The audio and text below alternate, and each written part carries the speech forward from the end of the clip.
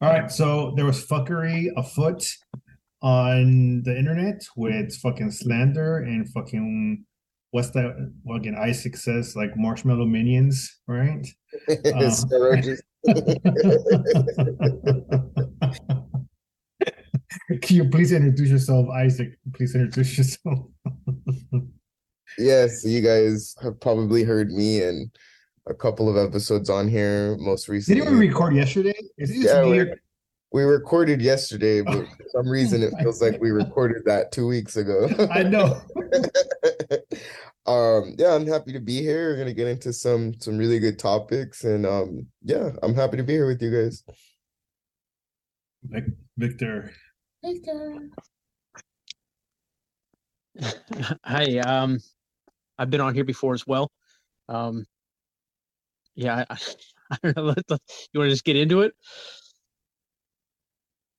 Yeah, so backstory. I don't know if you can hear my laundry machine, but I was in a settler white space and they were promoting the book Engels, Origin of Family. And if anybody read the book, it's racist as shit, right? And if you know anything about Engels and Marx, they cited a lot Lewis Henry Morgan. And if you see the Twin Rabbit video, it's really fucking good. Like I couldn't put Yeah. it better. And I might disagree with Twin Rabbit, but it's fine, whatever. You know, Well, um, on some things, I disagree as well. I know he's a but little yeah, bit but that's not even the point. But yeah, less authoritarian than my opinions. But I think that's an excellent video. He cited it well. Um, it's 100% factual, so I don't have any problems with things that aren't yeah. lies. So during these study groups of the white space study groups, that I was saying like, hey man, this book's fucked. We got to learn other stuff.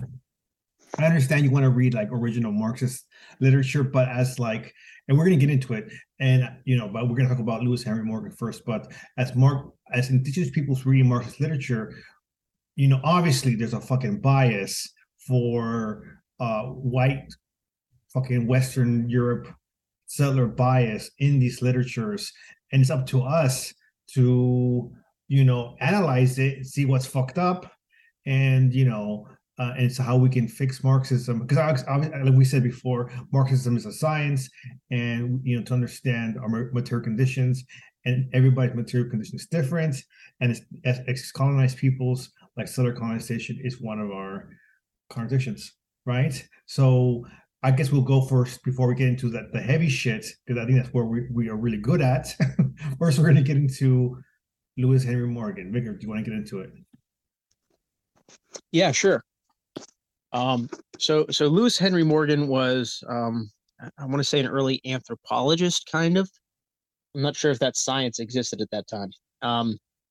But he was completely obsessed with specifically my people, the Haudenosaunee, or as he called them, the Iroquois, um, and uh, wrote about them endlessly, obviously through the lens of a European. And I'm not sure if this is the first appearance of this sort of noble savage archetype that kind of defined how people of European descent view Native Americans from that period on, or not. But I know that it was one of the first ones that really took off in the sort of academic and scientific community, studies of culture and such. It was heavily influential, perhaps both fortunately and unfortunately, to Karl Marx, who I think was a little bit more innocent in his use. Wasn't really aware of the how incorrect the source material was, um, and I think that sort of again translates further into Engels, as you were just talking about, when Marx wrote about specifically again the Iroquois.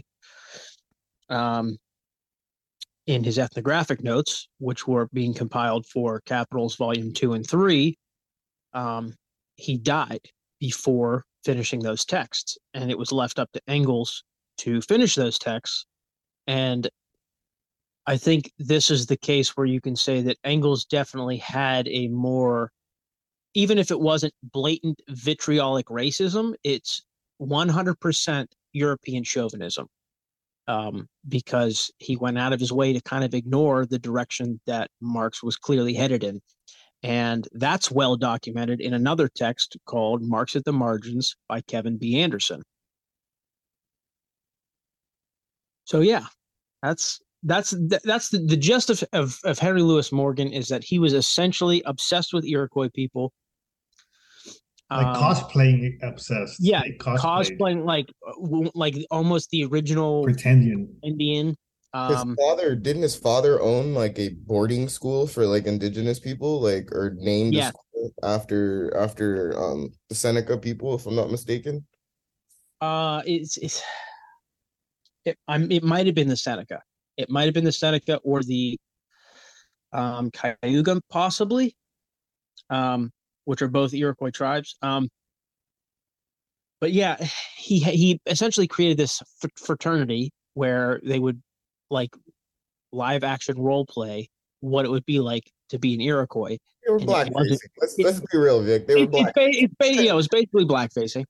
I don't know if they were painting. Well, I would assume that they probably were painting their faces. Actually, maybe not entirely like you would with blackface, but they would prance around, perform completely made up ceremonies, and none of it was authentic in any way. It was essentially, as we stated, it's basically fucking LARP, which is live action role play. And that's sort of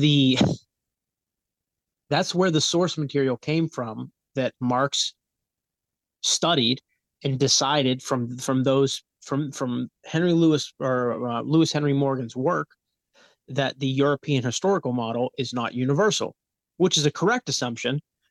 It just arrived from an not accurate source of information.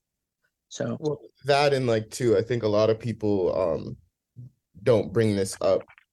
Lewis learned from one quote unquote Iroquois native. He didn't learn from many. He found Eli Parker literally like in a fucking like saloon.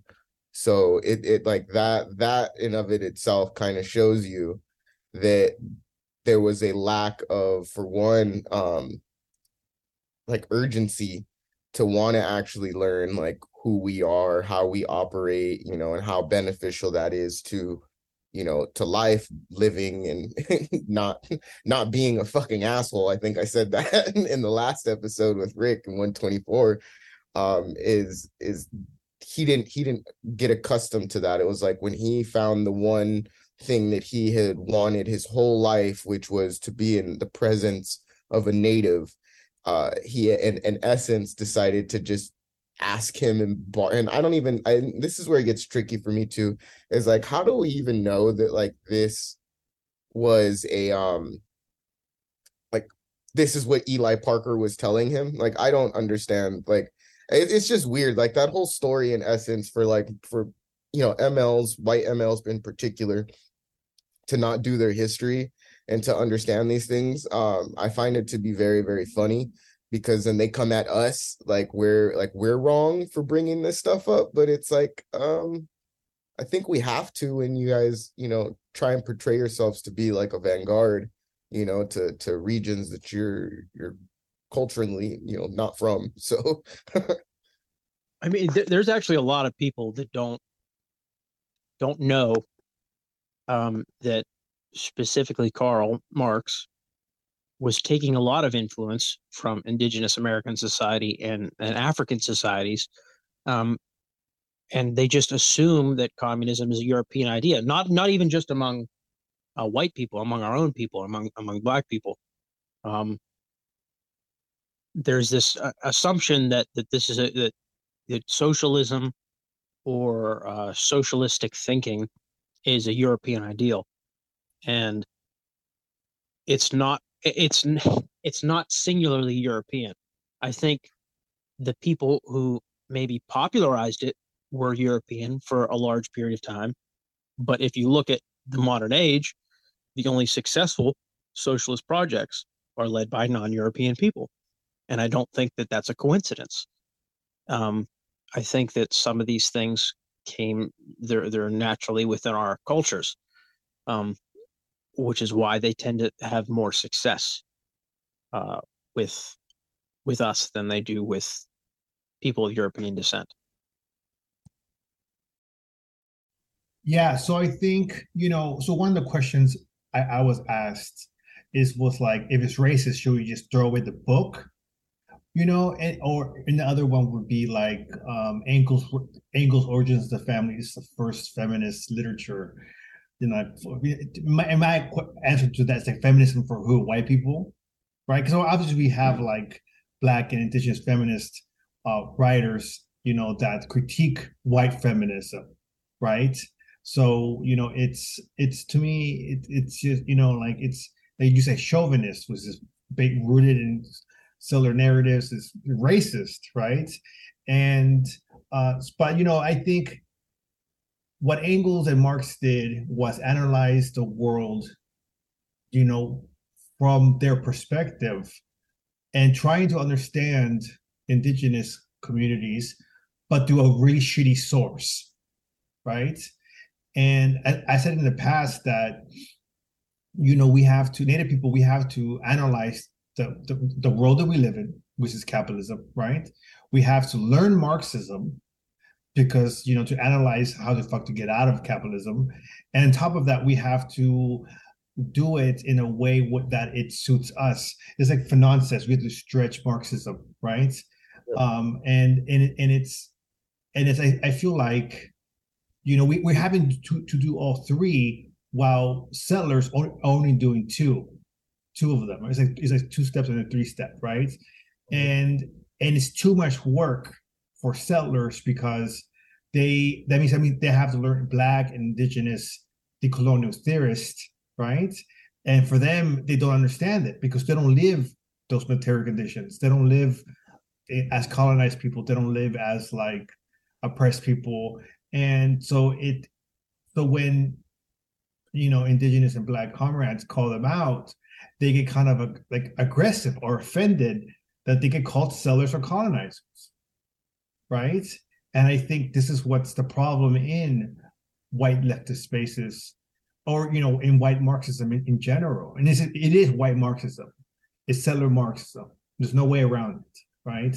I mean, look at the phenomenon that just arose this last year and a half with Haas, Hinkle, Maupin, Vaj, all of us, all three of us with bands, with plants, with all of us had to make episodes about talking and correcting the narratives that these settlers were creating online. And here we are again correcting the shady fucking perspective of settlers when it comes to liberation politics, because they're speaking over us, they're speaking for us, and we're having to say, no, this is fucking racist, no. And they don't fucking listen. Some like Hinkle doesn't listen, Haas doesn't listen, right? We talked about this 1,000 times. Well, I'd argue that those people that are, I mean, I think we both agree that they're pseudo Marxists. They're not real Marxists anyways. Yep. I was waiting for you to say that, Vic. Yeah. I think that we all agree with that. But they don't care. They don't care about being called racist. They don't care about being called trans. None of that shit bothers them, which is why I don't usually use that language. Because if somebody's like being a virulent racist, they don't care about being called a racist. That doesn't bother them at all. Yeah. They couldn't give two fucking shits about it, and they don't. And I mean, they fail usually when they come after us, but which is why they avoid us. But a lot of times they'll just turn that shit back on the person that's and they have attempted that with me multiple times. They tried to paint me as anti-Asian. They tried to paint me as anti-Black at one point because one of the infrared community members that I was disagreeing with was apparently Black, which I think that's the only, if that's who I'm thinking about, there is actually one member of the infrared community that is a Black person. Confirmably. So that's how they do things. They will and we're seeing this in real time now. although this is slightly unrelated, the whole thing with Andrew Tate, who is at least partially of Black heritage, against what is her name, Greta Thunberg or whatever. They're claiming that because she's a white woman, that the reason that she basically just clapped back on him with one post on Twitter and never said anything again, that she did that because she's racist. And maybe she is racist, but I don't think that there's any justification to say that that's why she did that. She was being attacked by a man who's twice her age and is weird and rapey and has sex slaves and is currently in jail for those things and sex trafficking. So to say that that they're correct when they try to turn our terminology on us is obviously foolish. And it's another reason, like I said before, that I've been using those terms less, because they don't have an effect. When I tell somebody who's already knowledgeable and already on our side of things, already firmly grounded in left-wing theory and in Marxism and all that thing, when I say that person over there is a racist, they go, "Oh, really? Like, what did they do?" And then they talk about it and they go, "Oh, yeah, that sounds like fucking racism, right?" If you say that to somebody who doesn't understand those things, they don't care. People do not care about things they don't understand. That's my issue, is when you tell. I talked about this in the part one, was that being in white spaces, white leftist spaces, communist, anarchist, socialist spaces, and I'll say something like that's racist, and they'll be like, "I don't see how that's racist," and I'm like, it was not up to you to debate it, right? I'm telling you it's racist. Go ahead, Isaac. I was gonna say that was kind of what was going on fucking last night. Like, it's like, oh, I'm a misogynist because I'm talking to you in a manner that makes you, the white marshmallow minion, whatever you are, fragile, and that's caucasity. That's the caucasity that some of these people have. They audacity, caucasity for people who don't get it.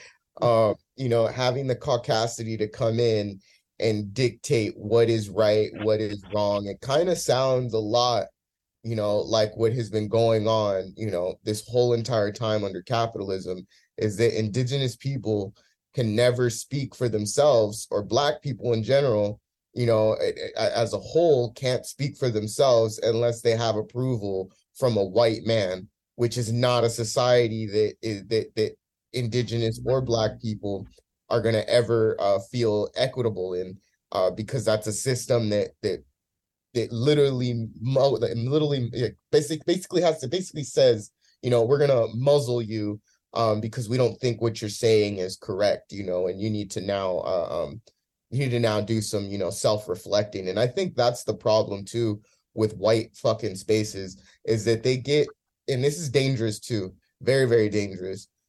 When you tell an indigenous person, like I've been told, that my thoughts and my theory, and understanding of theory isn't correct, and I need to then go read more of a white person, or even then, so having someone who is white telling, and I said this in episode 124 yesterday, is a white person telling me what I should do on my lands. This is where I have a problem with people that are Marxists, because they also, we can give credit, or we can give some slack to Marx for not making the voyage, and whatnot. And I've said this plenty of times, like, before, but Engels, your dad owned a fucking textile company. How the fuck did you not make it to America to make an analysis of your own? Because you were, in my opinion, you didn't give a shit about that. You were working and planning towards unionizing and proletariat, making a proletariat of Europeans. It had there was no let's unionize the world and then let's focus. I just don't see that with Engels, and I'll probably get shit for this after this is recorded, but I don't give a fuck. We have to start holding these fucking white people that are dead, no longer here, okay? And if they were here, they'd probably call me out the side of my fucking neck, okay? Something, so we also have to understand these things. and they always want to go back to the dead white fucking Marxists and not understand that there are people who literally were in the fucking 60s and the 80s that wrote fucking books on decolonial Marxism, which is why we have people like you, Rick, that are here today upholding that. Why we have people like Vic here today, pisses me off, really does, because these individuals like to pretend to be the vanguard, and this is what we get. We get these instances where people believe that they're better than someone, that they know more, and then when they get called the fuck out on it, now I'm a misogynist, now I'm racist, now I'm this. How can I be fucking racist? I'm Afro-Indigenous, okay, and I'm a part of the LGBTQ community. What the fuck? Like, how, like, you pull shit so far out of your ass, these people, that it paints you're painting a picture of shit, smearing shit everywhere. It's like Dumb and Dumber.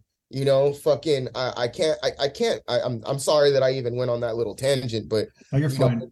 when people talk to us, they always want us to learn more. We need to learn more. We need to do this. We need to do that. We are constantly learning to understand how to abolish the system that we didn't want in the first place.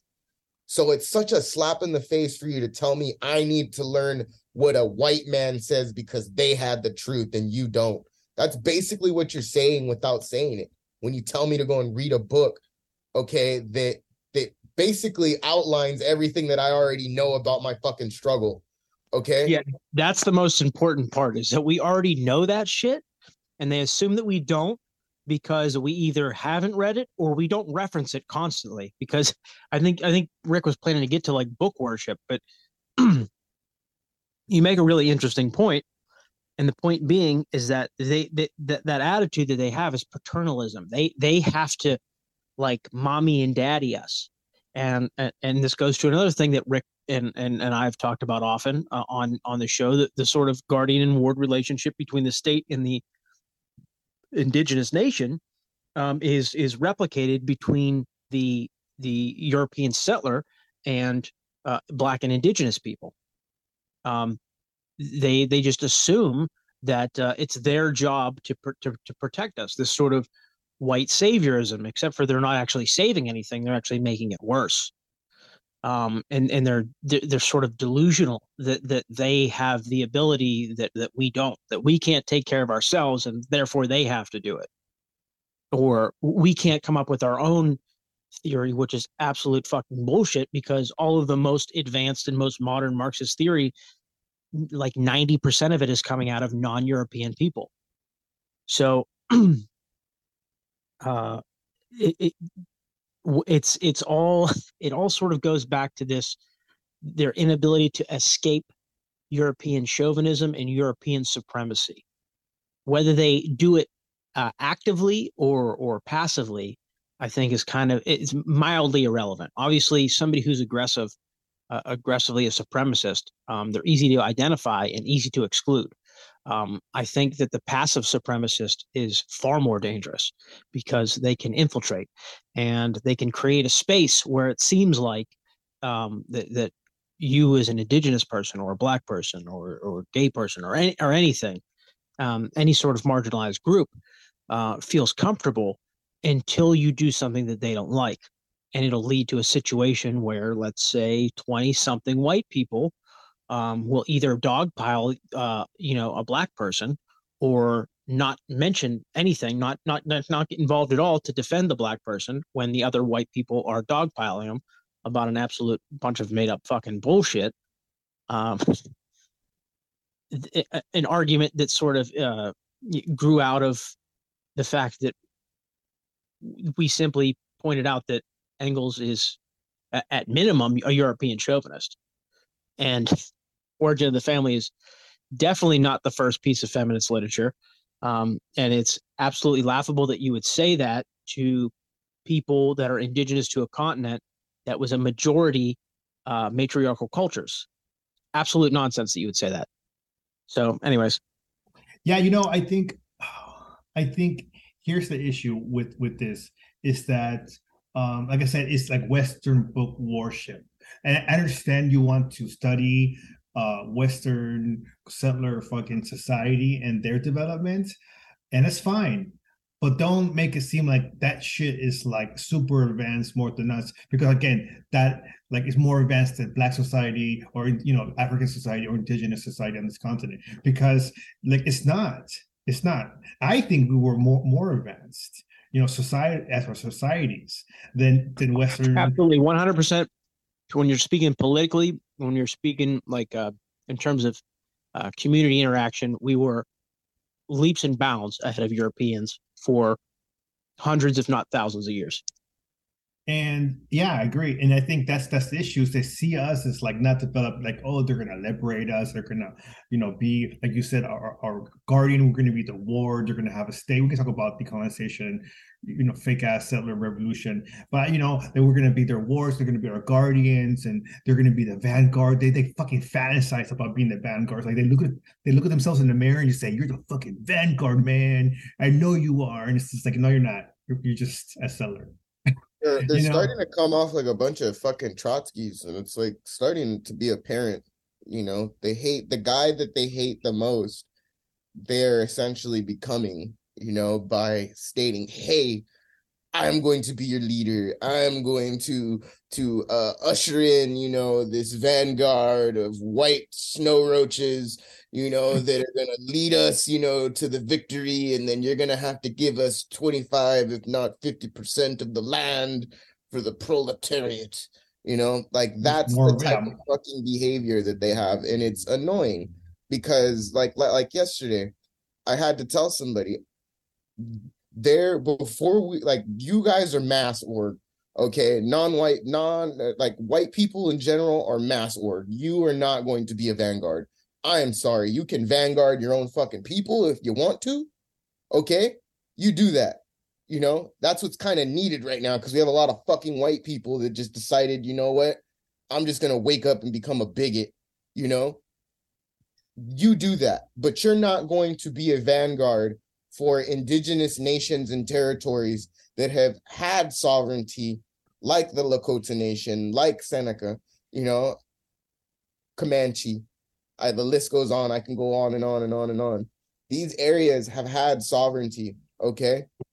So those areas are going to want to have the ability to say and dictate what goes on in their land. So before there is a proletarian dictatorship, there will always be an indigenous dictatorship. I'm sorry. And that comes with a vanguard that is fully indigenous. Okay. They have a problem with that. That scares the shit out of them. That's like, it's very scary. It scares the fuck out of them. We are, in essence, they are our Hoover. Okay. They're scared shitless. So they're going to do any and everything that they possibly fucking can to dismantle, people from the diaspora, indigenous people. They don't want us to have a voice because the minute that we start speaking for ourselves and acting for ourselves, they become useless. They now have to learn. They have to do the things that they don't want, that they have been stopped. They have like literally put a halt to for 500 years, learning how to be civilized. They don't know how to be civilized. And that's what fucking hurts them the most, is that they have to learn. They got to go through 12 grades of fucking education to try and fucking asshole themselves, I guess I can say, because I love using the word asshole. Okay, they're assholes. They have to not learn how to not be an asshole, and that scares them.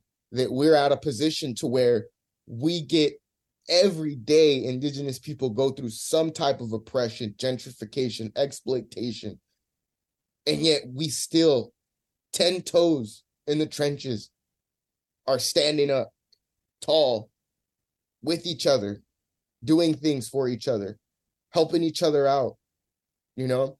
That scares them because white people don't know how to work in unison. The only time they work in unison is when you hand them a fucking rifle and you tell them to go and shoot a bunch of fucking people. Then they work in unison. That's their culture. That's their culture. Fratricidal wars. Yeah, I have a story and then I have a question for Victor. So when I was younger, I was like my late teens, early 20s. I had a white friend. He wasn't a Marxist. And he told me he was like, he was white. He was like, white people are racist. Like they can play anti-racist in front of your face. But the moment they get in with only whenever there are only around white people, their racism comes out because they're not afraid to show it. And I was like, what the fuck? And I kind of understood it because around not natives, around Mexican communities, there's a lot of like, oh, there's no natives here, and there's like anti-native bigotry. But so Victor, I mean, have you experienced? I know you're more white passing, I'm not poking fun at you, but have you ever experienced like being around white people, them thinking you're only white, and then their bigotry just comes out, even though they claim they're like anti-racist, whatever. So the only time that I've ever experienced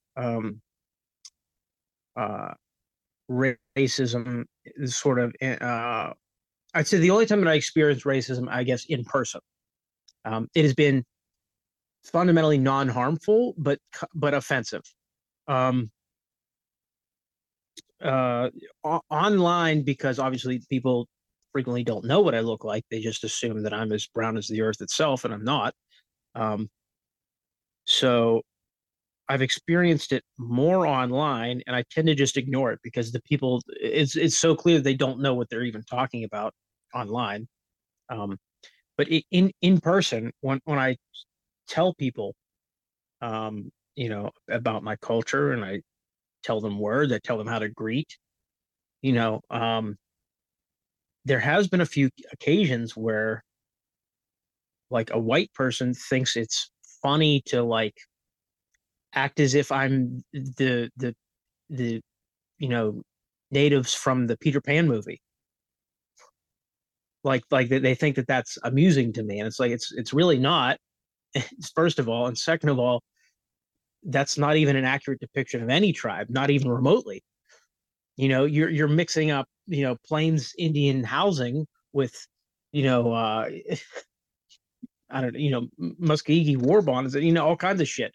It's just a mishmash of Cherokee and Lakota things just mashed together because that's what all white people think that natives are. They don't know that some of us are not as brown as the earth. So you know what I mean? Like, especially this far north. Like I'm not super far north, but I'm much more north than either of you. And there's I know natives that are more north than me in Canada that are as light as me or lighter. So it's to me, white people are often too comfortable where they sit.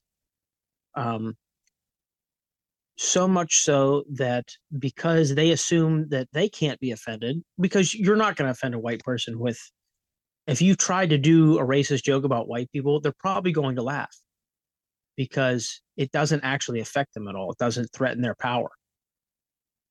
When you do a racist joke towards a group that's power is in question or that's constantly under attack, that's a different sociological effect. So I think that white people are far too comfortable. Isaac, you have your hand. Oh, sorry. I was going to say more to what Isaac was saying before you asked me this question. The interesting thing about all these people having very Trotsky-like behaviors, Trotsky is objectively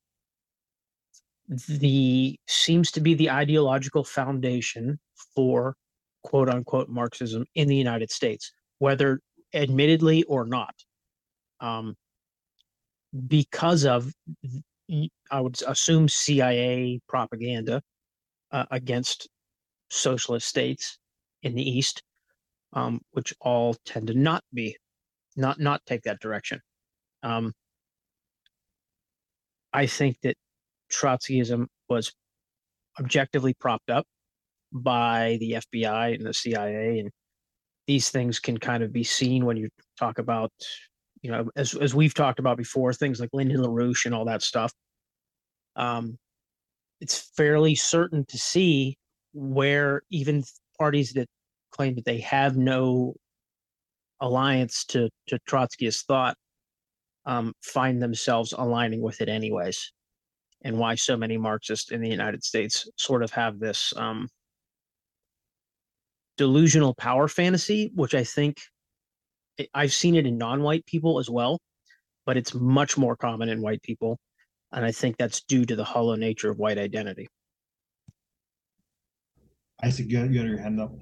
Yeah, so I talked before, we recorded this, and like, a couple days ago, like we were discussing on like what, like what topics were gonna be at hand. And one thing came up was like navigating like white spaces. But even in then, so like I think Vic put a poll out that have you been targeted, or have you in essence been in a situation where like white groups have tried to either like tokenize you, or in essence try and like think that it's okay to be racist around you. And so I have a story for you guys, and I don't know if I've ever told this to anybody. I think I've said this on my own podcast, but I went what would be considered like undercover for my like to understand the racism like in my city at that time, the city I was living in. And this was the city of Grand Terrace. And I found out some shit, man. Like, these people genuinely, openly have like get-togethers where every white person that's racist in the town gets together, and they go to a bar and they sit down and they legit just drink beer together and fucking eat shit and get on their phones and start talking a bunch of racist ass bullshit and fucking group chats and shit, and start targeting black, start and so I wanted to understand who these people were and what types of job occupations they have. And I have every single one of their job occupations as well. I got 3 of them fired, by the way, for their actions. These people have, like Vic said, they don't care that they're racist. One of these guys lost his job and then ended up making a small business out of the job that he lost, and like now is able, like, so it's shit like that. I went to an event, and at the place was called The Venue. And I went to this place, and I had a couple of my comrades there with me, my local comrades, and I wanted to have like an interaction with them. I wanted to see like if they were, for one, if they were going to do anything, and 2, if they were going to be about what they said they were on the internet. And they weren't. And so these people, in essence, like Vic said, they don't have like boundaries, because boundaries to them is meaningless. Anything goes. And that's where, a lot of these, in my opinion, where a lot of these white MLs come in, is like they have so much smoke for trying to find,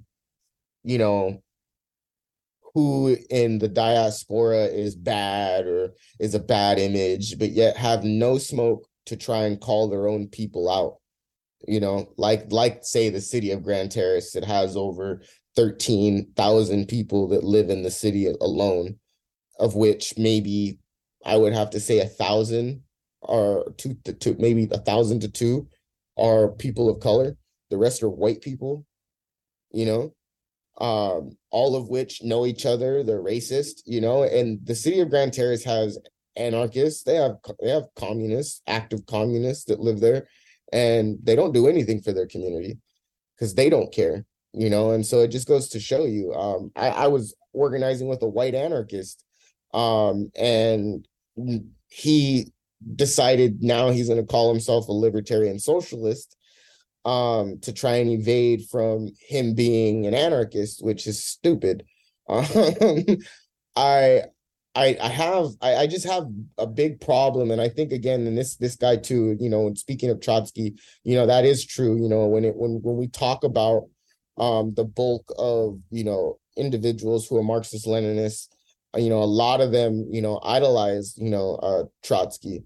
A lot of them, in essence, take the situation between Stalin and Trotsky and the death of Lenin to be, like a negative turning point, and I find that to be funny, because these people, it's like, you've never taken the time to just not read any of those books that those guys have read, and then go further and read some of the books that people read that were even around the time of Stalin. I just find it to be very, very hard to comprehend, like, for these people to comprehend. I find it very, very hard for me to comprehend, I should say, that they just don't want to do it. It's that, or it just slips their mind. Like, they don't want to do it because they don't want to learn. They don't care. They'd rather play this narrative, that we know it all. We're going to be the vanguard here, and again, it has a lot to do with caucasity. It has a lot to do with caucasity. People thinking that, Amazons and Starbuckses and fucking grocery stores, supermarkets and shit like that, we're just going to have these big ass proletariats. And what land does it sit on? Who owns that land? That's the question that you guys consistently jump over.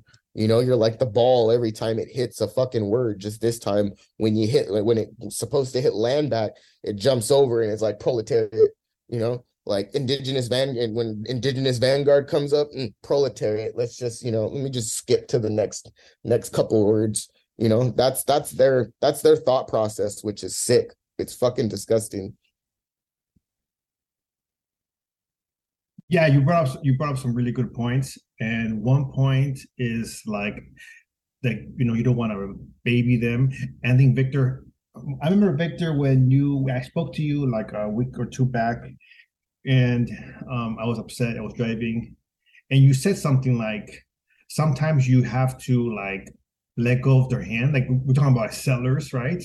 Because as indigenous or as Black comrades, we try to like educate settlers in general. Right? It doesn't have to be Marxist, it's settlers about things.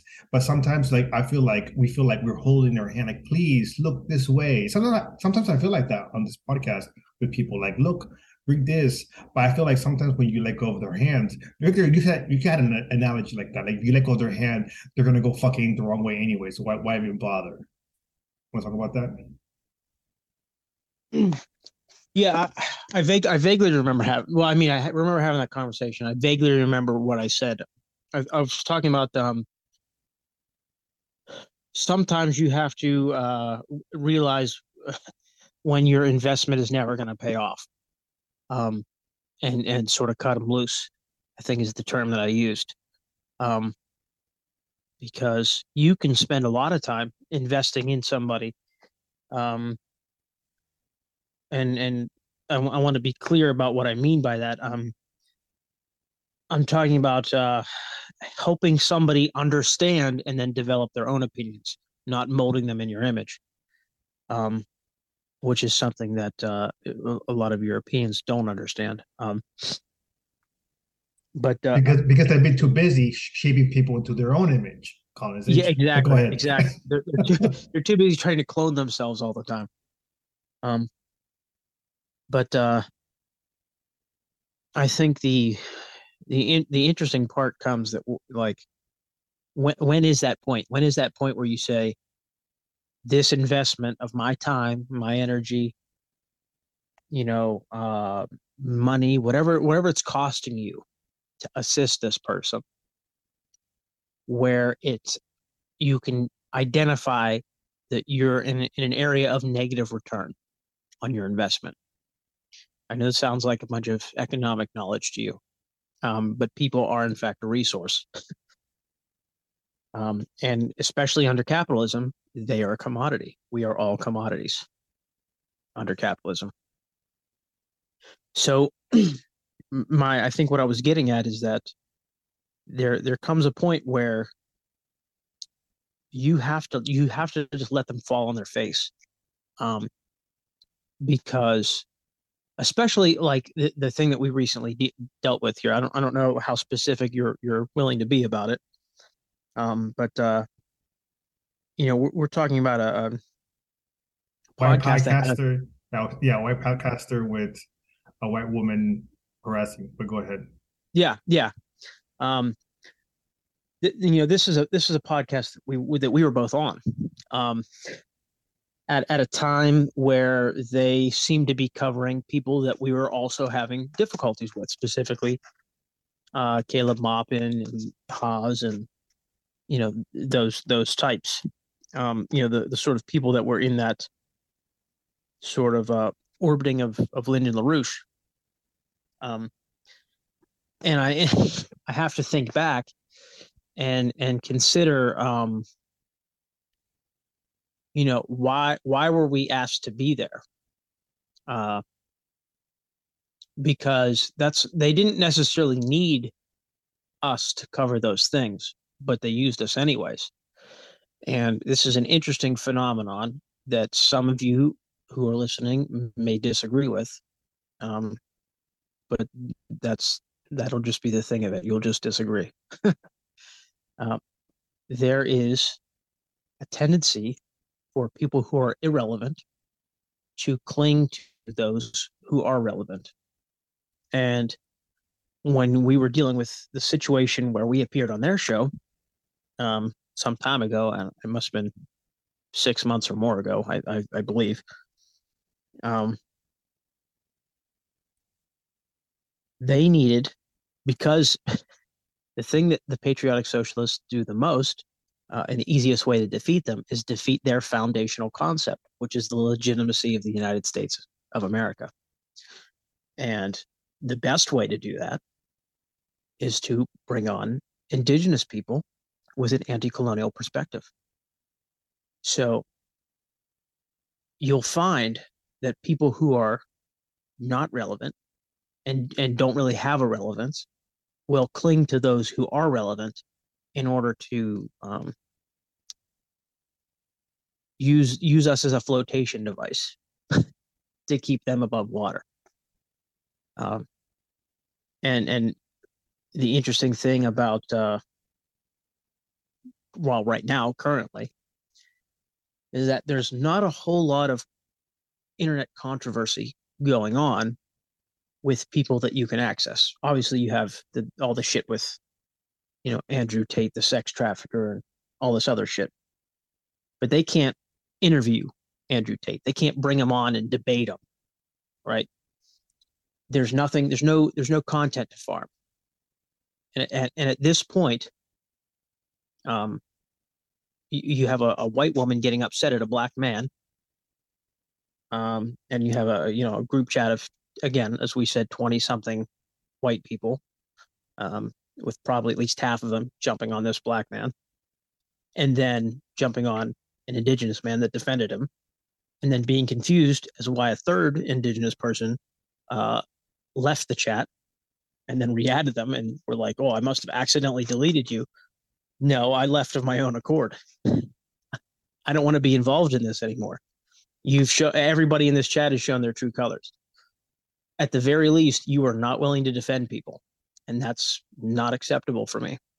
And at the worst, you engaged in it, and I want nothing to do with you at all. And never. There's no coming back from that. And yeah, I have no idea what happened to that fourth, because I believe there was 4 people in that chat that were not Anglo, and I don't know what happened to him throughout this whole argument. Or I guess I'm assuming. I don't know if they're male or female or non-binary or what have you, but they haven't commented at all, and I find that also telling. If these people weren't being racist, wouldn't this other non-white person say, well, I think you might be misunderstanding things a little bit, but that person has not shown up to defend them. So even though they didn't get involved in the conflict at all. So I think for these people to claim that there's no racial motivation to this at all is laughable. Yeah, and so this is, it goes to all my questions now. Like, have you ever experienced racism? Like with only white people around. Do they? Because my friend said, that when white people get together, they become more racist, and that was a fucking obviously a white podcast, white space. So obviously you don't know their train of thoughts. Obviously they've openly said some racist shit, like saying that. I can tell you this because in spaces where people do not know anything about my cultural origins, because I pass, will engage in racism around me, Yeah, 100%, that's and what I and asked. Yeah. think that I'm just cool with it. Oh, okay. I thought you were like meaning towards me. No. Um, no, okay. So yeah, if you want to know, places have been employed, social situations, other things like that. 100%, I have witnessed that and have done so pretty frequently at varying levels. Most of the time, they think they're being funny, and it's not. It comes from a place of sort of a lack of knowledge, right?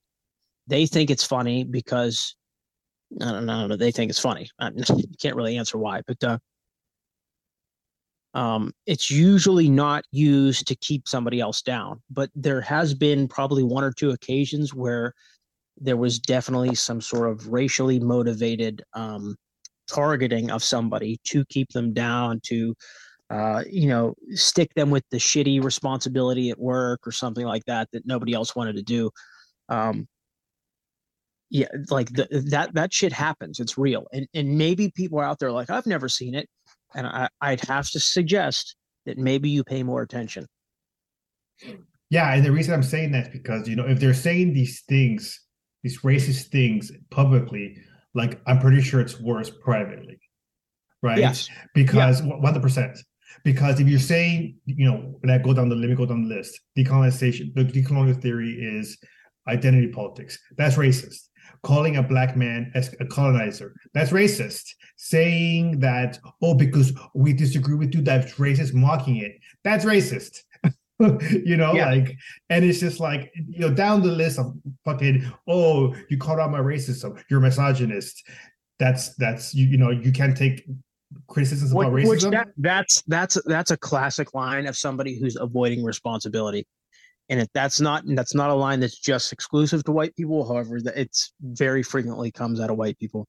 Yo, But I'm gonna actually chime in too on this because I mean they actually came at me, but only came at me in a manner that so this is the weird fucking part with these fucking marshmallow minions is that they they legitimately like blocked me, but were slandering you guys and then unblocked me like oh like and then tried to just painting this manipulative ass fucking corroborated story that everybody on the fucking internet seen for their own eyes, so everybody was seeing your cuckery, okay. And it's just fucking annoying. Last night was annoying to know that entity, and again, this is the problem. They take up fucking space. They needed you guys for information. And when they had that information, it didn't align with their fucking objective, which is settler nationalism, then they're going to kick you guys to the curb and they're going to start fucking telling people to start switching up on people and whatnot. That's classic marshmallow minion snow roach behavior. I'm sorry. People of no color, people of chalk, and you can try and say that I'm being racist towards white people, but I can't be racist towards white people. I'm sorry. That's not even remotely something that is possible to happen. Okay. I'm not even being prejudiced. I'm calling them out. How many times Yeah, I was gonna say racism requires a power structure to reinforce you, and you don't have yeah, that. I have no power. What is my power structure? The fact that I'm able to cuss you out and you block me, like that's my power. That's my power structure, I guess. That's what scares them. My mouth. In most cases, white people are very fearful. Again, like I said, of individuals, particularly indigenous and black folk, talking in advocacy of themselves without having a snow roach visible or in the presence of them to do it for them. They're mad about that. They're mad that we are doing the work. We are the action, and they're just talk. So Yeah, so I want to say this, okay? There is a history of white women lying or exaggerating on people of color, especially back men, to save their own ass. They use white fragility, they use white supremacy. And one example of this is like Emmett Till, right? We all know the story of Emmett Till. Emmett Till, lived in Chicago, and he went down to visit his cousin in the South, and a white woman accused him of being, too flirty with him. Yeah, And what she happened? accused him of whistling at her. Yeah. So what happened? Yeah, he got killed. He was fucking tortured, right? And killed. And I learned He this was story just a when boy. He was yeah, just a boy. he was a teenage boy, yeah. And and later on in life, that white woman admitted that she fucking lied about it. Now we have to go She's back. still alive. that, She's that yeah, alive, that old fucking roach is still alive. I wish someone would poison her ass.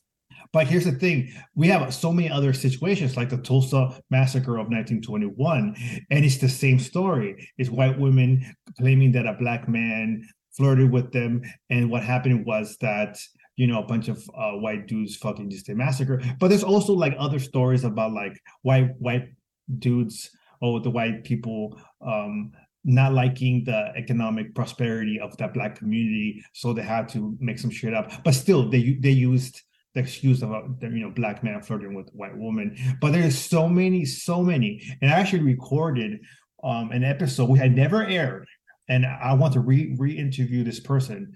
Is I recorded a black woman that she was a sexual assault victims advocate. She was trained certified. She worked in that field about to help sexual assault survivors to go through the process. And she, as a black woman, I asked her, I was like, have you ever experienced like white women lying on black men about sexual assault? And she said, yes, it happens all the time. Right. And I witnessed it myself when I lived in San Antonio, like white anarchists accusing a black man of shit. And I saw the DMs of the white people, and they admitted they were just making shit up. And this is how I actually got in contact with my first co-host, Lindsay, was that we both had to, that's how we met, dealing with that bullshit in the community. And then I was like, why am I even fucking with white anarchists? Why am I not instead working with this Black Lives Matter organization? It wasn't Black Lives Matter, but it's like, it's an organization that, works with Black issues in San Antonio, and we had study groups about that issue, about white women lying, and I think we read bell hooks, and we had other study groups about indigenous sovereignty, about Black liberation, blah blah blah, and about sexual advocacy, and consent, all that stuff. So but this is like true shit. I've seen this shit. I've seen this shit way too many times with white women. So like I feel like a white woman calling Plants Fanon, which is a comrade of ours, his name's Plants Fanon on social media, is that calling him a colonizer, calling people misogynist, hiding behind it's always weird because a white woman calling Plants Fanon a black person, a white woman calling a black person a colonizer because he's fucking living on stolen land, and turning around and saying decolonial theory is identity politics. Like, which one is it? Which one is it? What's going on here, man? And I think it's really shitty that like I said, let's go back. Like, if they're doing these things publicly, I can only imagine what the fuck they're doing this shit privately. What the fuck do they really think about us privately? And let's be honest, I think about this all the time. And it's scary to me. I think there was a story of like, I don't know if you ever heard that there was like these adults, there was a slumber party, and there was all white women and one black woman, and the black woman ended up being murdered. And it was some shady shit. I mean, people can Google this shit. And there was just like fucking smells like a cover up and the racism and shit. And they claimed that the black woman got too drunk and blah blah blah. And I think, but is stuff this like the story that, like the woman fell off a balcony or something, but they thought that she might have been thrown off? Yeah, some shit like that. Yeah. Right. Yeah. So, but yeah, it's like all her friends, her quote unquote friends that she had that were white. I'm that's just scary to me, man. When I hang around white spaces, and I'm the only person of color. Like I'm very fucking cautious about what the fuck I say. I I know, like I at the fucking my life could be in danger, man. Especially with white men, right? Especially with white women accusing shit, and I'm very cautious with that shit.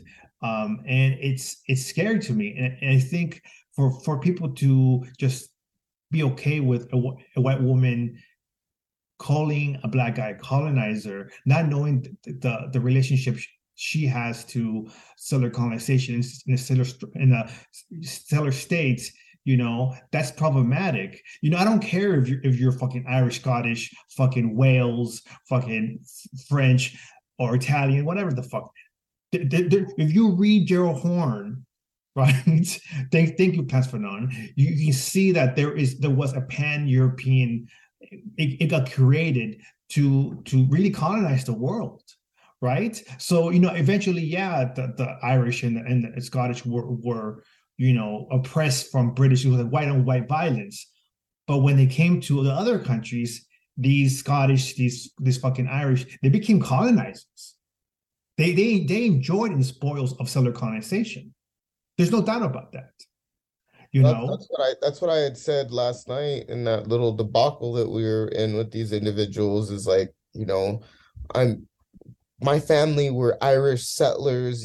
There you go. There you go. They were settlers. There you got it. That's the first thing you said all day. It was correct. Oh my God, that was so funny. Like trying to talk about I put that in Irish indentured servants. Yeah, it's like okay, so you were enslaved, but I guarantee you right now, a black man or an indigenous person goes to Ireland and they will face some type of profiling, some type of racism, but even then, so I went further to even justify it through facts because it's very factual that Irish people were considered people before black people were, before indigenous people were. So you get the fuck out of here with this whole, my people came here for looking for a better life to what system? The capitalist system. But you call yourselves a fucking Marx and you want to sit here and try and talk to me and try and tell me that I don't know what the fuck I'm talking about, but yet the only good thing you've said all day is that your ancestors were fucking settlers, and you have a problem with me calling your marshmallow minion ass out about it, So well, and I have a little bit of insight into that. Now, obviously, the myth of Irish slaves is obviously a myth. Indentured servitude is something that you sign up for. That doesn't mean that it's morally correct or that those people were treated well. But it does mean that it was their choice, which is completely different than the transatlantic slave trade. And beyond that, I can tell you, because I have comrades in Ireland, that there are problems with people being racially profiled in Ireland by Irish people. And the person is, in fact, indigenous to Ireland and is a white person and tells me about this stuff that his group constantly fights against. Worried about immigrants and stuff, raping all the white women, like the exact same shit that they do here. So anywhere that whiteness touches, if people are somehow become aware of the fact that they fit into whiteness, the behavior starts. Because there are people who see themselves as Irish, and there's people that see themselves as white in Ireland. And it's the same thing here. There's people that see themselves as European settlers, and there's people that see themselves as white Americans. I'd love for everybody to go and check out episode 3 on my podcast, if you can, the Indigenous Nightmare podcast. I talked about the racism in Ireland with someone who was actually directly affected from it from the diaspora, as a comrade of mine by the name of Alison McDonnell. And she was targeted by a company in Ireland. So I definitely encourage you guys to watch that. And we also talk about, how the origins of racism did not come from America. They came from Europe. So I do highly advocate for, even Rick and Vic here, If you guys want to go and check that out, if you haven't already, it's a very good episode. Basically on what we just talked about right now is that, you know, Ireland is no exception to racism. They are highly racist. So Yeah, so you know, and to move a little further, we're now going to get into theory, right? I think when it comes to decolonization, as we talked before with Isaac, Victor, everybody, right, is that we know that there's not going to be a Communist Party vanguard. The vanguard, in my opinion, correct me, you can maybe have a different opinion, or the indigenous nations, right, on this continent, because we have such we have sovereignty. You know, we are sovereign nations. So to say, like, again, that we already have functional and competing dual and contending power. Yeah, we talked about this. We have governments already. Yeah, so we have programs, we run infrastructure, we run economies, we run, you know, like elections and governments and fucking court systems and fucking we have our own sovereign police, you know, blah blah blah. We do that with thousands or 1/1,000th of the budget that they do it with. Yeah. So so now we have to understand that the vanguard, to me, in my opinion, is going to be from these sovereign nations. So in my point of view, settlers think that there's going to be a Communist Party vanguard, and somehow it's going to be like a guardian and war relationship where the Communist Party consists of like all these settlers, and then we're going to be like, oh, with our hands up, like, oh, liberators, help us. And they're going to be like, okay, well, you get a little bit of land here and you get a little bit of this, but we're going to be the ones controlling the means of productions. But in decolonization, in my point of view, the people that should be controlling the means of productions are the sovereign nations, not settler fucking Marxist party. And it's going to be really hard for Marxists to understand this because they're thinking, well, shouldn't the fucking proletariat control the means of productions? Yes, but in this situation, when you give settlers the control of means of productions on a continent that they're colonizing, then it's going to be further colonization with just Marxist aesthetics. Plain and simple. I don't understand how these people think they're going to control the means of production. They're going to control the government, and we're going to sit there and just fucking let them run the show. Fuck that shit. We're gonna run the show, and if they don't fucking like it, they can fucking leave. I'm sorry. Yeah, no, I agree with you. They've had 500 years to make good on their on treaties, right? And they think that we're going to sign new ones with them. No. Right. And this is one thing too that I got a lot of shit for, you know, but it's very truthful. Pretty sure if you call like any tribe or any nation right now that's currently, you know, in the US occupation, and you ask them, hey, you want an Amazon? Want to build an Amazon? You know, they're gonna be like, fuck no, what the fuck? Like what the fuck is that gonna do for our people? We need running water, we need food, we need housing, we got people out on the street, you know?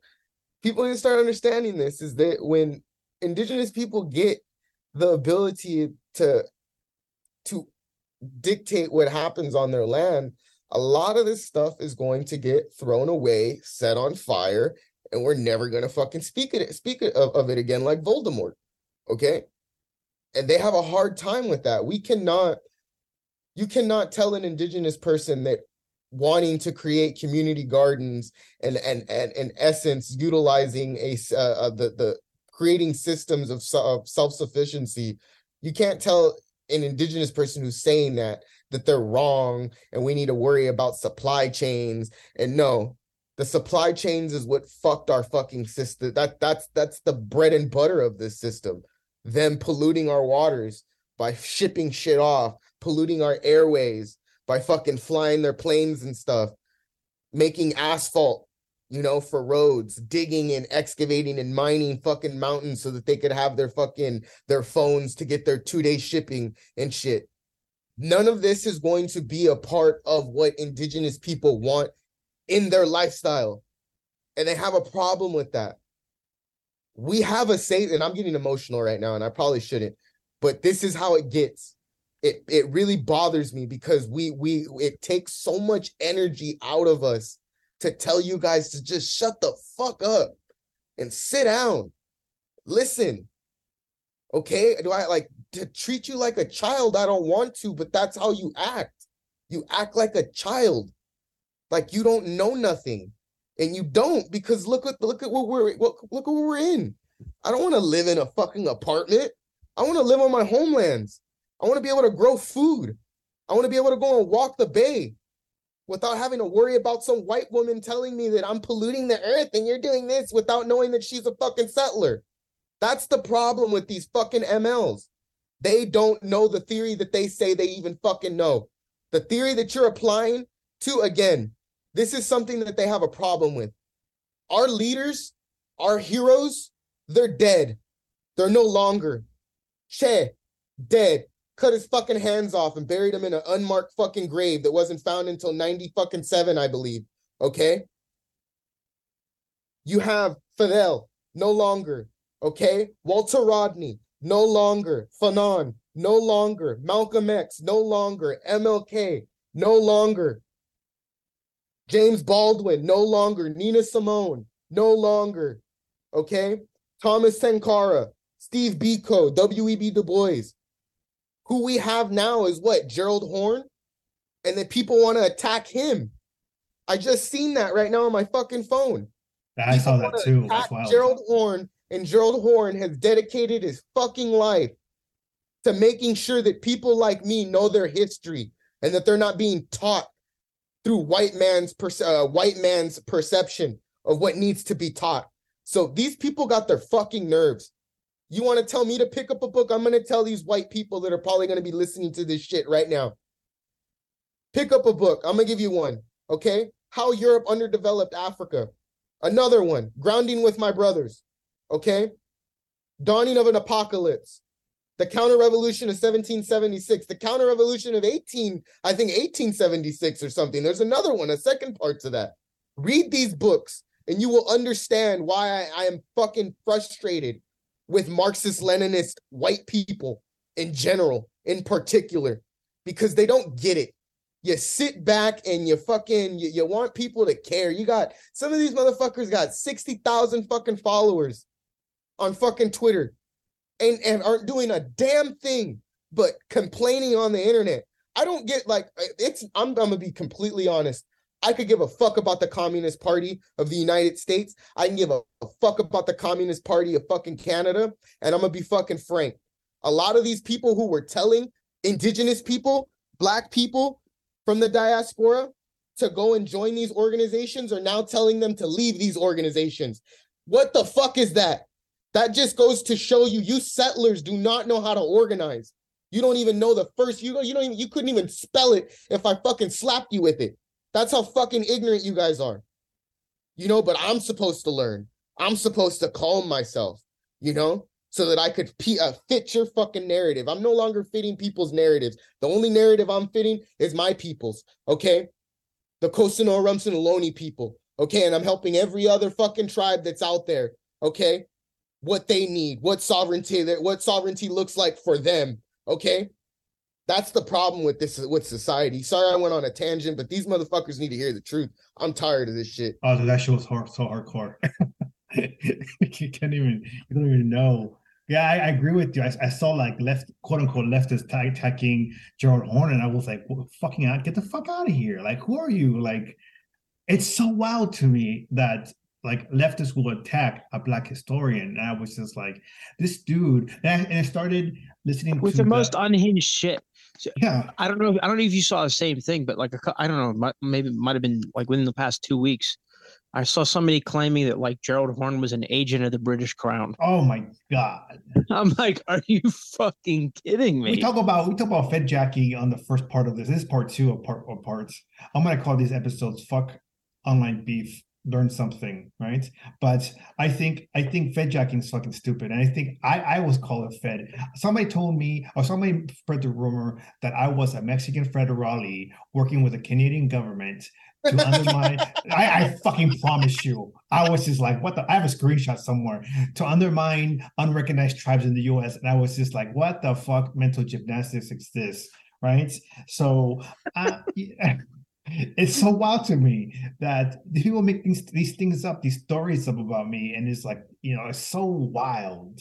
I can only imagine when I die, like somebody's gonna write a biography about me. It's gonna be saying some fucking weird ass fucking nonsense about me doing this and that or being this and my family fucking history. It's like, it's so fucking stupid. But the point is, the reason we're talking about this is because we're in the brink of I think, not to knock on some of these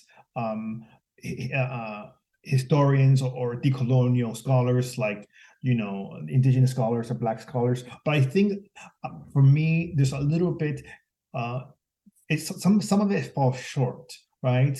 And when it comes to because the one thing the settlers do ask, and it's a very legitimate question, and I give them credit for this, is what does decolonial governments look like? And I was like, what the fuck? Like, when I asked this question when I started this podcast to all my guests when I talk about decolonization slightly, and I got some good answers and some, but it always fell short because nobody imagined, right, what the colonial structure will look like. And then, but we have to understand that we have a situation where just like I said, the decolonial government is the sovereign nations controlling the means of production and making laws, and it's very complex, right? So legally, it's very complex, and so settler Marxists, settler leftists, they imagine a world where they have the power, and it's almost like they have to swallow a pill. It's like that meme, hard pills to swallow. You're not going to be in power after decolonization, right? And it's just like they're not going to be in positions of power, and they have to accept that. So now they're debating, they're having inner conflict if this is even worth it, since they're not going to be in power, right? And I feel like I see it in their eyes when I speak to them about decolonization, and it kind of it brings out, just like we talked earlier, inner racism. Like decolonization is identity politics, that's unrealistic, and we get people like Haas, Maupin, Hinkle trying to find mental gymnastics to indigenize themselves. Well, proletarians are, after 300 years, are becoming indigenized, and they make up these things and create these fringe ideologies and they ignore indigenous scholars. And the problem is this too. I had a non-indigenous, quote unquote, leftist, say that there's not that many indigenous Marxists, scholarly, right?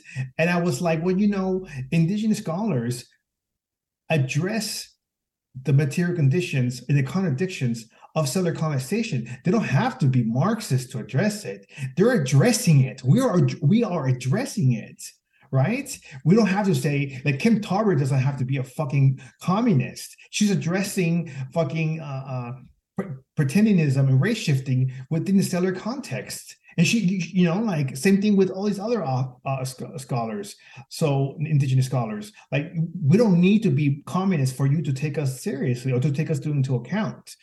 Our criticisms of settler colonization is valid, and this is what more. Especially, let me interrupt you for a second. Especially when those people wanted you to follow Bernie, wanted you to vote for Biden. Not all of them, but you know what I mean. Advocated that you vote for these social democrats and right-wing Democrats, and lionize FDR from a historical perspective, or lionize Abraham Lincoln from a historical perspective. These people want you to make excuses for their people, but when it comes to your people, it's immediately a non-starter for them. Yeah. So the last part, I'm going to say this. When you have a group of settlers that are leftist, Marxist, whatever, and they say they don't understand decolonial theory, and you try to convince me that I'm wrong in my perspective and my critiques of settler narratives within Marxism, I'm not going to take you seriously. And I said this in the last episode. If you're a settler, I wrote this a tweet about, if you're a settler and if you think decolonial theory is identity politics and you don't understand decolonial theory, whatever ideology you have in your brain is literally the dirt under my shoe, man. It's not even worth for me to acknowledge.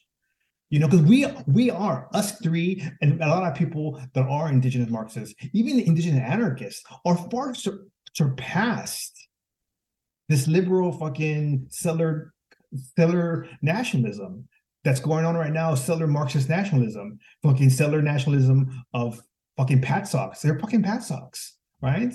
So like, I'm not gonna sit here and go backwards, grab your hand, and to bring you my level. You gotta do that shit on your own. I'm sorry. I'm not doing the work for you. I can't.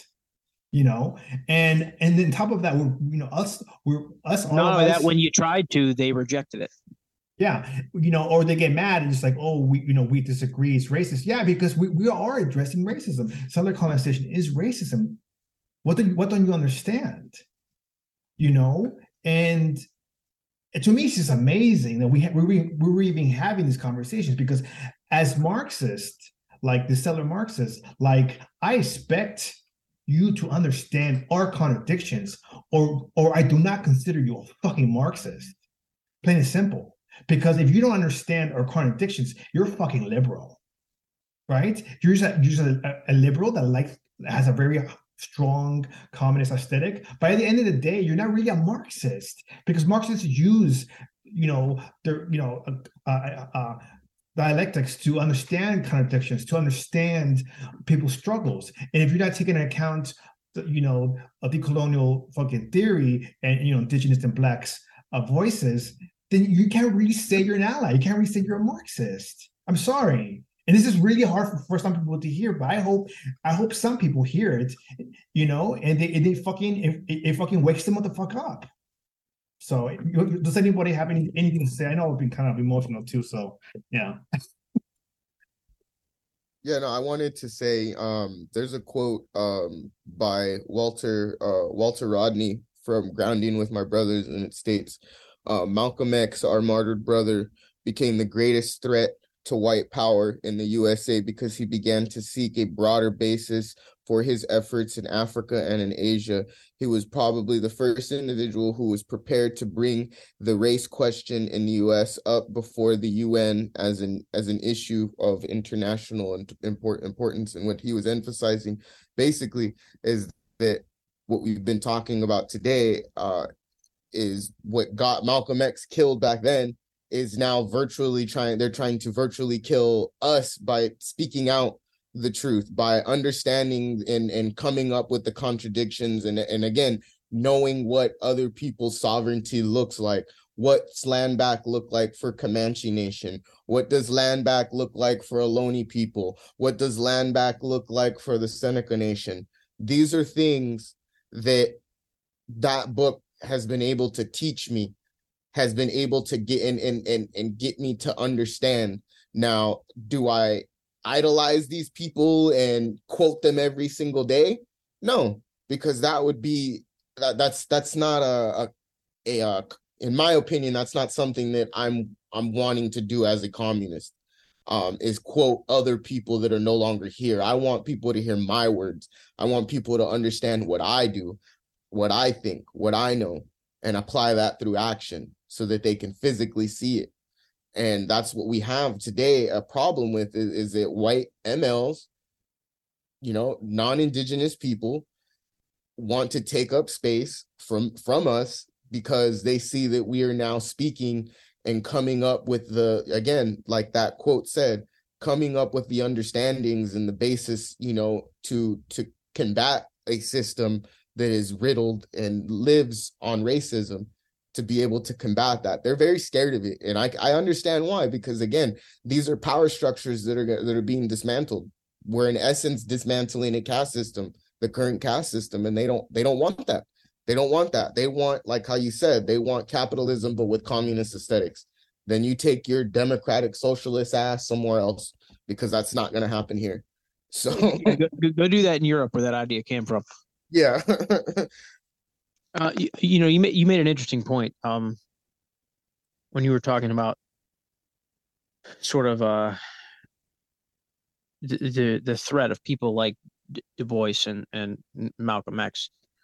And one of the interesting things about Du Bois is that around the time that he was jailed, there was a a drive to bring charges against the United States for charges of genocide against Black people in the United States at that time. That was sometime after 1948. I want to say it might have been 52. It was another reason why the U.S. also targeted Paul Robeson, because he was involved in that effort as well. And of course, they never ended up bringing those charges to the UN and the Geneva Convention, due to the fact that the signatures that they collected were confiscated by I believe, the FBI. That's fucking. I have a comment to move a little bit forward. Okay, I'm sorry. We have this. Now I imagine when we talk. So when I started this podcast, I had a white comrade, and I fucking love him. Okay, and he's white, and he told me, I don't understand some of these terms, some of these theories you're talking about. And he's a fucking smart Marxist dude, right? And it made me wonder, like, fuck, like some of this shit's going over their heads, over settlers' heads. And I asked, a native person, which I don't even fucking tolerate anymore. I asked her, like, hey man, I told her this, and she said, you're not making content for settlers, white people, you're making it for native people. And I was, I don't know about that, because if settlers don't understand, our liberation, or what's that word? Our terms of liberation, right? Then we're gonna have, settlers are gonna be an obstacle. And if settlers really want to be allies, they need to understand our terms of liberation, right? And I will say this, like, for me, I'm a citizen of the Comanche Nation. 1, I'm a U.S. citizen. 2, and I'm a citizen of Mexico. 3. It's fucking possible, right? So imagine somebody like me in a decolonial state now, right? That will be a citizen of the Comanche Nation 1, and a citizen of the decolonial state 2. Settlers will be citizens of the decolonial state, as a citizen, right? But they'll be able to unionize, they'll be able to have healthcare, proper living conditions, education, blah, blah, blah. But there's some things they're going to let go of power, which is government structure. They'll have representatives, here and there, but they're not going to be controlling everything. They're not going to be controlling, means production. They're not going to be controlling the laws that protect the land, because our culture, our people are connected to the land. They're not. Just like Isaac said earlier, they want to drill so they can have cheap fucking iPhones and whatever the fuck. And then some of these settlers want to drill in our sacred areas, and they don't understand this is a sacred site. Don't fucking touch it. So it's up to us to create these laws in a decolonial government to protect our sacred sites, right? So they have to realize this, and this is decolonial theory. Like, this is how it's going to happen. This is how it's going to move. And like I said, if you don't like it, you can just leave, go to Europe and blah blah blah, do your thing there. I don't know what the fuck, but I think there will be contingencies in place for these white individuals that don't want to act right. As far I think they just like Fidel Castro. I think they should be shipped back to Europe. Yeah, how they had the little ships to send people to the U.S. I think if during revolution, the colonial revolution, and if the settlers have ever participated in any white supremacy fucking organizations, they should be shipped back to Europe. Right, 100%. They should not be allowed to be here. That's the only time. Let them process their own trash. This is not a recycling center. Yeah. So I'm not. So it's one of those things that I'm not gonna tolerate it. They can fucking deal it with themselves. We don't have to deal with it. That's the one example of me supporting shipping white people back to Europe, is if they were actively participating in settler colonial fucking white supremacy fucking movements, right? Fuck you, I'm sorry, you're fucked up, but the rest can stay. I mean, they can learn from us, they can, make a home here, but they have to learn. They're gonna have to learn to, and it's not to oppress them, they have to learn to live in the society that we are going to build. You know what I'm saying? It's shaped in our image. If you think about when people from Africa or from Asia or from the Arab world or from Eastern Europe end up anywhere in Western Europe, they're expected to assimilate, and they often do successfully, over a short period of time, 1 to 3 years. And I think that's a reasonable assumption, that you have to operate somewhat within the cultural norms. Obviously, don't throw your own self away, but you have to sort of not be in opposition to your own neighbors, right? That process never happened here.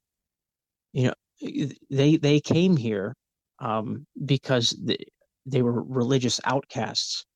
They were the refuse of Europe when they got here, and told us the story about how their great father, their kings, rejected them, and we invited them to live among us in the areas that we were not using, and we taught them how to work the land, and we taught them where to hunt, we taught them how to hunt, because some of them had no experience doing that, because in Europe it's much more difficult to hunt in a lot of places in Europe, especially Britain. There's not much in terms of edible wildlife running around in the United Kingdom. So when they got here, they had nothing. They came here as dirty, smelly children, and we tried to get them to assimilate to our way, and they took only the bare minimum of what they needed to survive long enough to take it from us. And they almost succeeded. They almost succeeded. Right? Yeah, it's so wild. That's a really good point. Like they just learn our way of surviving, and then just to fucking exploit it and to fucking become super aggressive toward. It's so fucking wild. Yeah, dude, it's so common, even in other cultural things, right? You talk about white people that went to an authentic ceremony, right?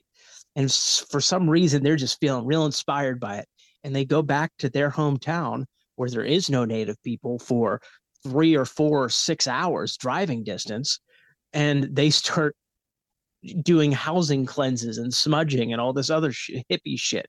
It's all done wrong. Like they will glom onto any opportunity they can to do what they think will better the self. Usually making money is usually what it boils down to. But sometimes it's an identiological issue because of the hollowness of the hollowness of white identity. They need to absorb, or I guess the proper term is appropriate, or in most instances misappropriate things like African American vernacular English, things like indigenous ceremonies, things like indigenous identities, pretendianism, things like racial dualism, all that quote unquote transracialism, which is not a real thing, and I don't like using that term because being trans is real, being transracial is not. I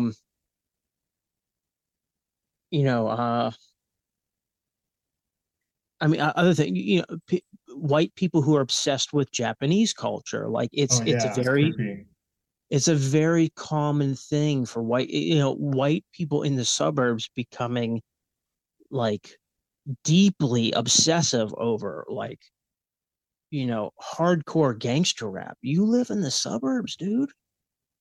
You've never seen anything. You're not fucking Ice Cube. You're not these people. Even then, so Ice Cube grew up in a good neighborhood and a good family. So, yeah, comparatively, yes, yeah. That's wild. Yeah, well, I think we got a lot of good talking points, and like I said in the other episode, and I don't know if I said it this one yet. My brain is fried right now. I'm not going to sit here and just be like, oh, that fucking podcast is evil, that podcast. But I think they have racist tendencies. And I said earlier, like, if you don't understand our critiques of racism, you have a racist bias, right? And I think that's the problem, That's you also know. racial insensitivity too. When you basically like when someone points out, it's like that's what happened to me at Full Sail University, was I had a professor there that decided to grade my dissertation on what I was talking about, which was a hypothesis that there was no direct answer, there wasn't supposed to be a correct answer. And she switched everything from an indigenous person to a white person, and basically told me I was wrong. And I combated her on that and basically said, well, basically, you're being racially insensitive because you're saying, you know, that an indigenous person can't afford a baseball ticket, season tickets, but a middle-aged white man can, you know.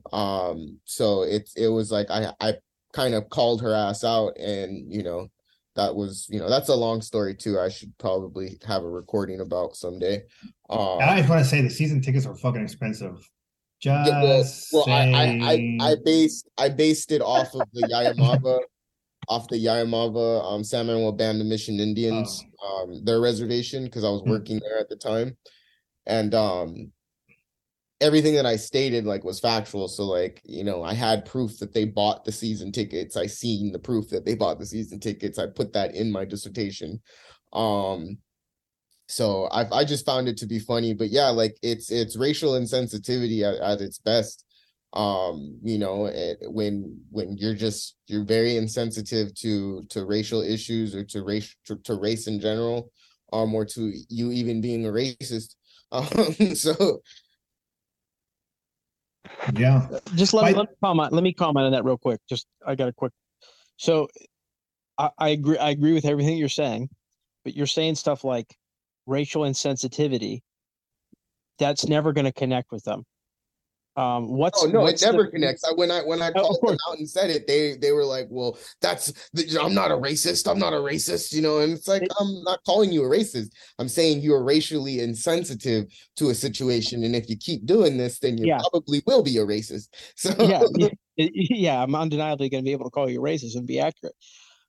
But here's the uniting thing between all these things. Like, what's the common thing between racial insensitivity, transphobia, racism, misogyny, right? All these terms that people who have no political education at all they have is what the CIA news channel uh, tells them to believe, right?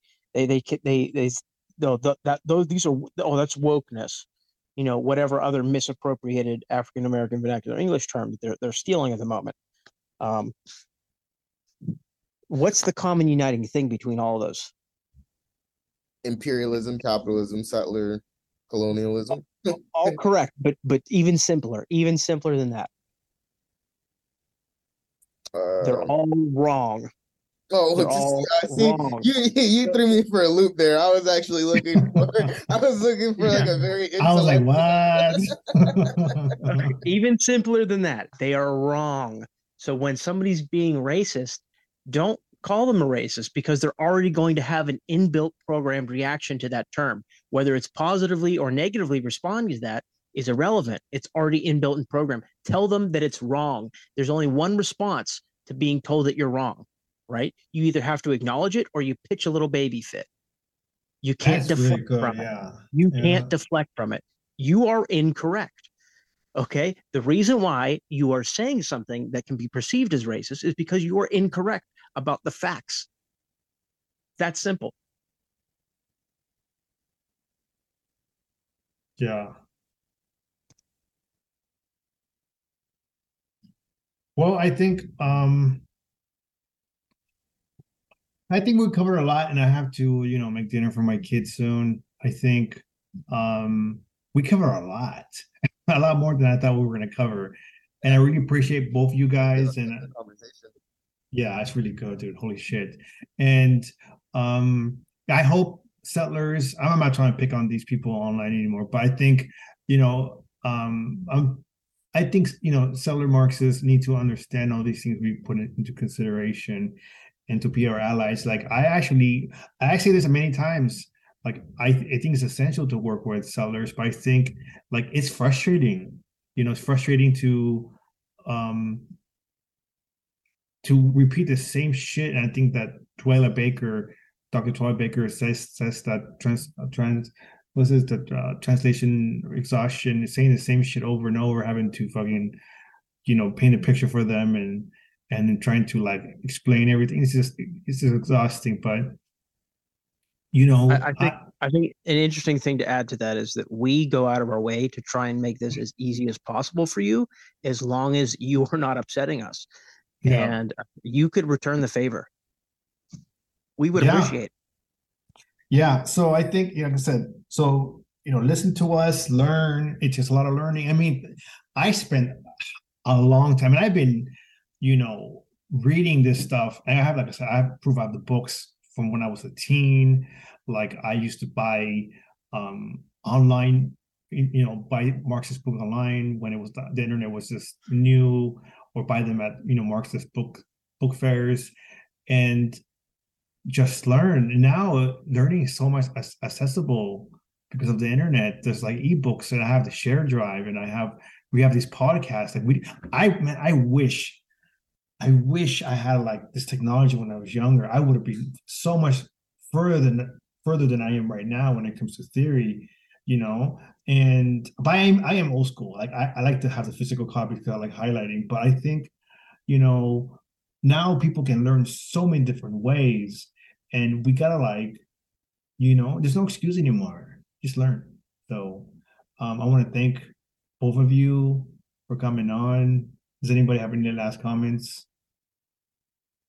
No, just as usual, Nawe, for having us on. Yeah, thank you. I mean, it's the second time in 2 days I've been on, I so know. good start to the new year for I both our know. It's so podcasts. wild. So yeah, it's good. I mean, it did feel like it was like a week ago when last time we spoke, but it was fucking yesterday. So, it's that's how much I miss you. I think too, because we, for the viewers that are out there, me and Rick have met in person, and we are going to continue to be organizing in person as well. And I just think that conversation that we had was like long overdue, and it kind of solidified us as comrades, just being able to talk, have space, eat, Mhm. and be involuntarily put in a position to cop watch. Oh yeah. So, Yeah, the cop watch, there was a situation, yeah. yeah, And yeah, but I yeah, think it was good. I think this is what, I always tell people, like, people can bicker online all day long, but in person they don't. It doesn't happen this way, and I think in person, like there's beefs, but it's never like this intense, like doxing. Like you can't really dox somebody in person, right? You can't be like holding up a piece of paper with their fucking ID or something, You live This in the is, fourth house on Main Street with the red yeah, door. your dog's name is Rex. I know You what can, time you take a shower. No. yeah. So it's one of those things that like only this phenomenon's only online, and I think it's fucking stupid. So I think so. The purpose of these two episodes, because we had a lot of fucking shit going on, and everybody that's a guest in the last two episodes, Plans Fanon, NT Salsavi, Isaac, Victor, we were all like dealing with this weird white settler Marxists online. And like I said, if it wasn't for the internet, like none of this would have happened. This type of shit didn't happen 20 years ago, right? I mean, there was obviously racism in Marxist spaces, but it wasn't like doxing and weird. I mean, there was fed jacking, jacketing, whatever, and fucking white fragility, but like the extent of the reach of their fucking fuckery. I mean, this is like internet, so anybody Well, can now I from think around the I think in world see this shit. I think in those days it was less common because without the online, without social media platforms, not as many people were under this massive delusion of self-importance. Yeah. Yeah, so I think so getting people like from around the world, like I said earlier, to reading this slander, and contacting people for slander on a massive scale. It's just like weird. It's just, why would you do that? Why is that even a sane option for you? And I know I'm going to die, and until the day I die, I'm not going to understand internet culture. I'm not going to. Like I said, I grew up in the time before the internet, and it's one of those things that I see it in the young people, and it scares the shit out of me. And I don't even know how to teach my kids, like, to fight against it, but I try. That's literally the biggest hurdle I have in parenting, is to teach them about internet culture. But the way to do that is to teach them about Marxism, because it's about commodifying yourself. But this is a whole different episode, right? But I think we can't. Internet beef's fucking dumb. So I'm gonna name these fuck internet beef. Learn something, and then obviously we learned something, and we learned about white supremacy, blah blah blah, and decolonial theory, and fucking Louis Harry Morgan. So thank you for everybody. So yes. Yeah, no, thank you. I mean, I'm just gonna be honest. Your start to the new year is you're coming out with a bang. You're the first communist podcast that has talked about Ohlone people. That's one. And then you're coming out with this 2-part fuck around find out episodes is basically what it is. And so yeah, you're doing the work, and I hate that people want to give you slander for it, but like I said, I got your back. I know Vic has your back. Everybody that's been on this podcast in the last couple of days has your back, and that was evident last night. So yeah, let's just keep rolling out this content, this good content. I think the goal is to interview Gerald Horn this year. Every year I have a goal, yeah, and I think that's the one goal we have. Mine is Jessica Hernandez. Oh, yeah, Karina Gold. Yeah. So I think we'll see what happens. So I got some good interviews lined up. Carl's coming back, so we have more Chinese episodes coming back. So yeah. So thank everybody. Have a good night, have afternoon or morning, whatever. And just think about what your actions are online. Don't be a jerk. Bye.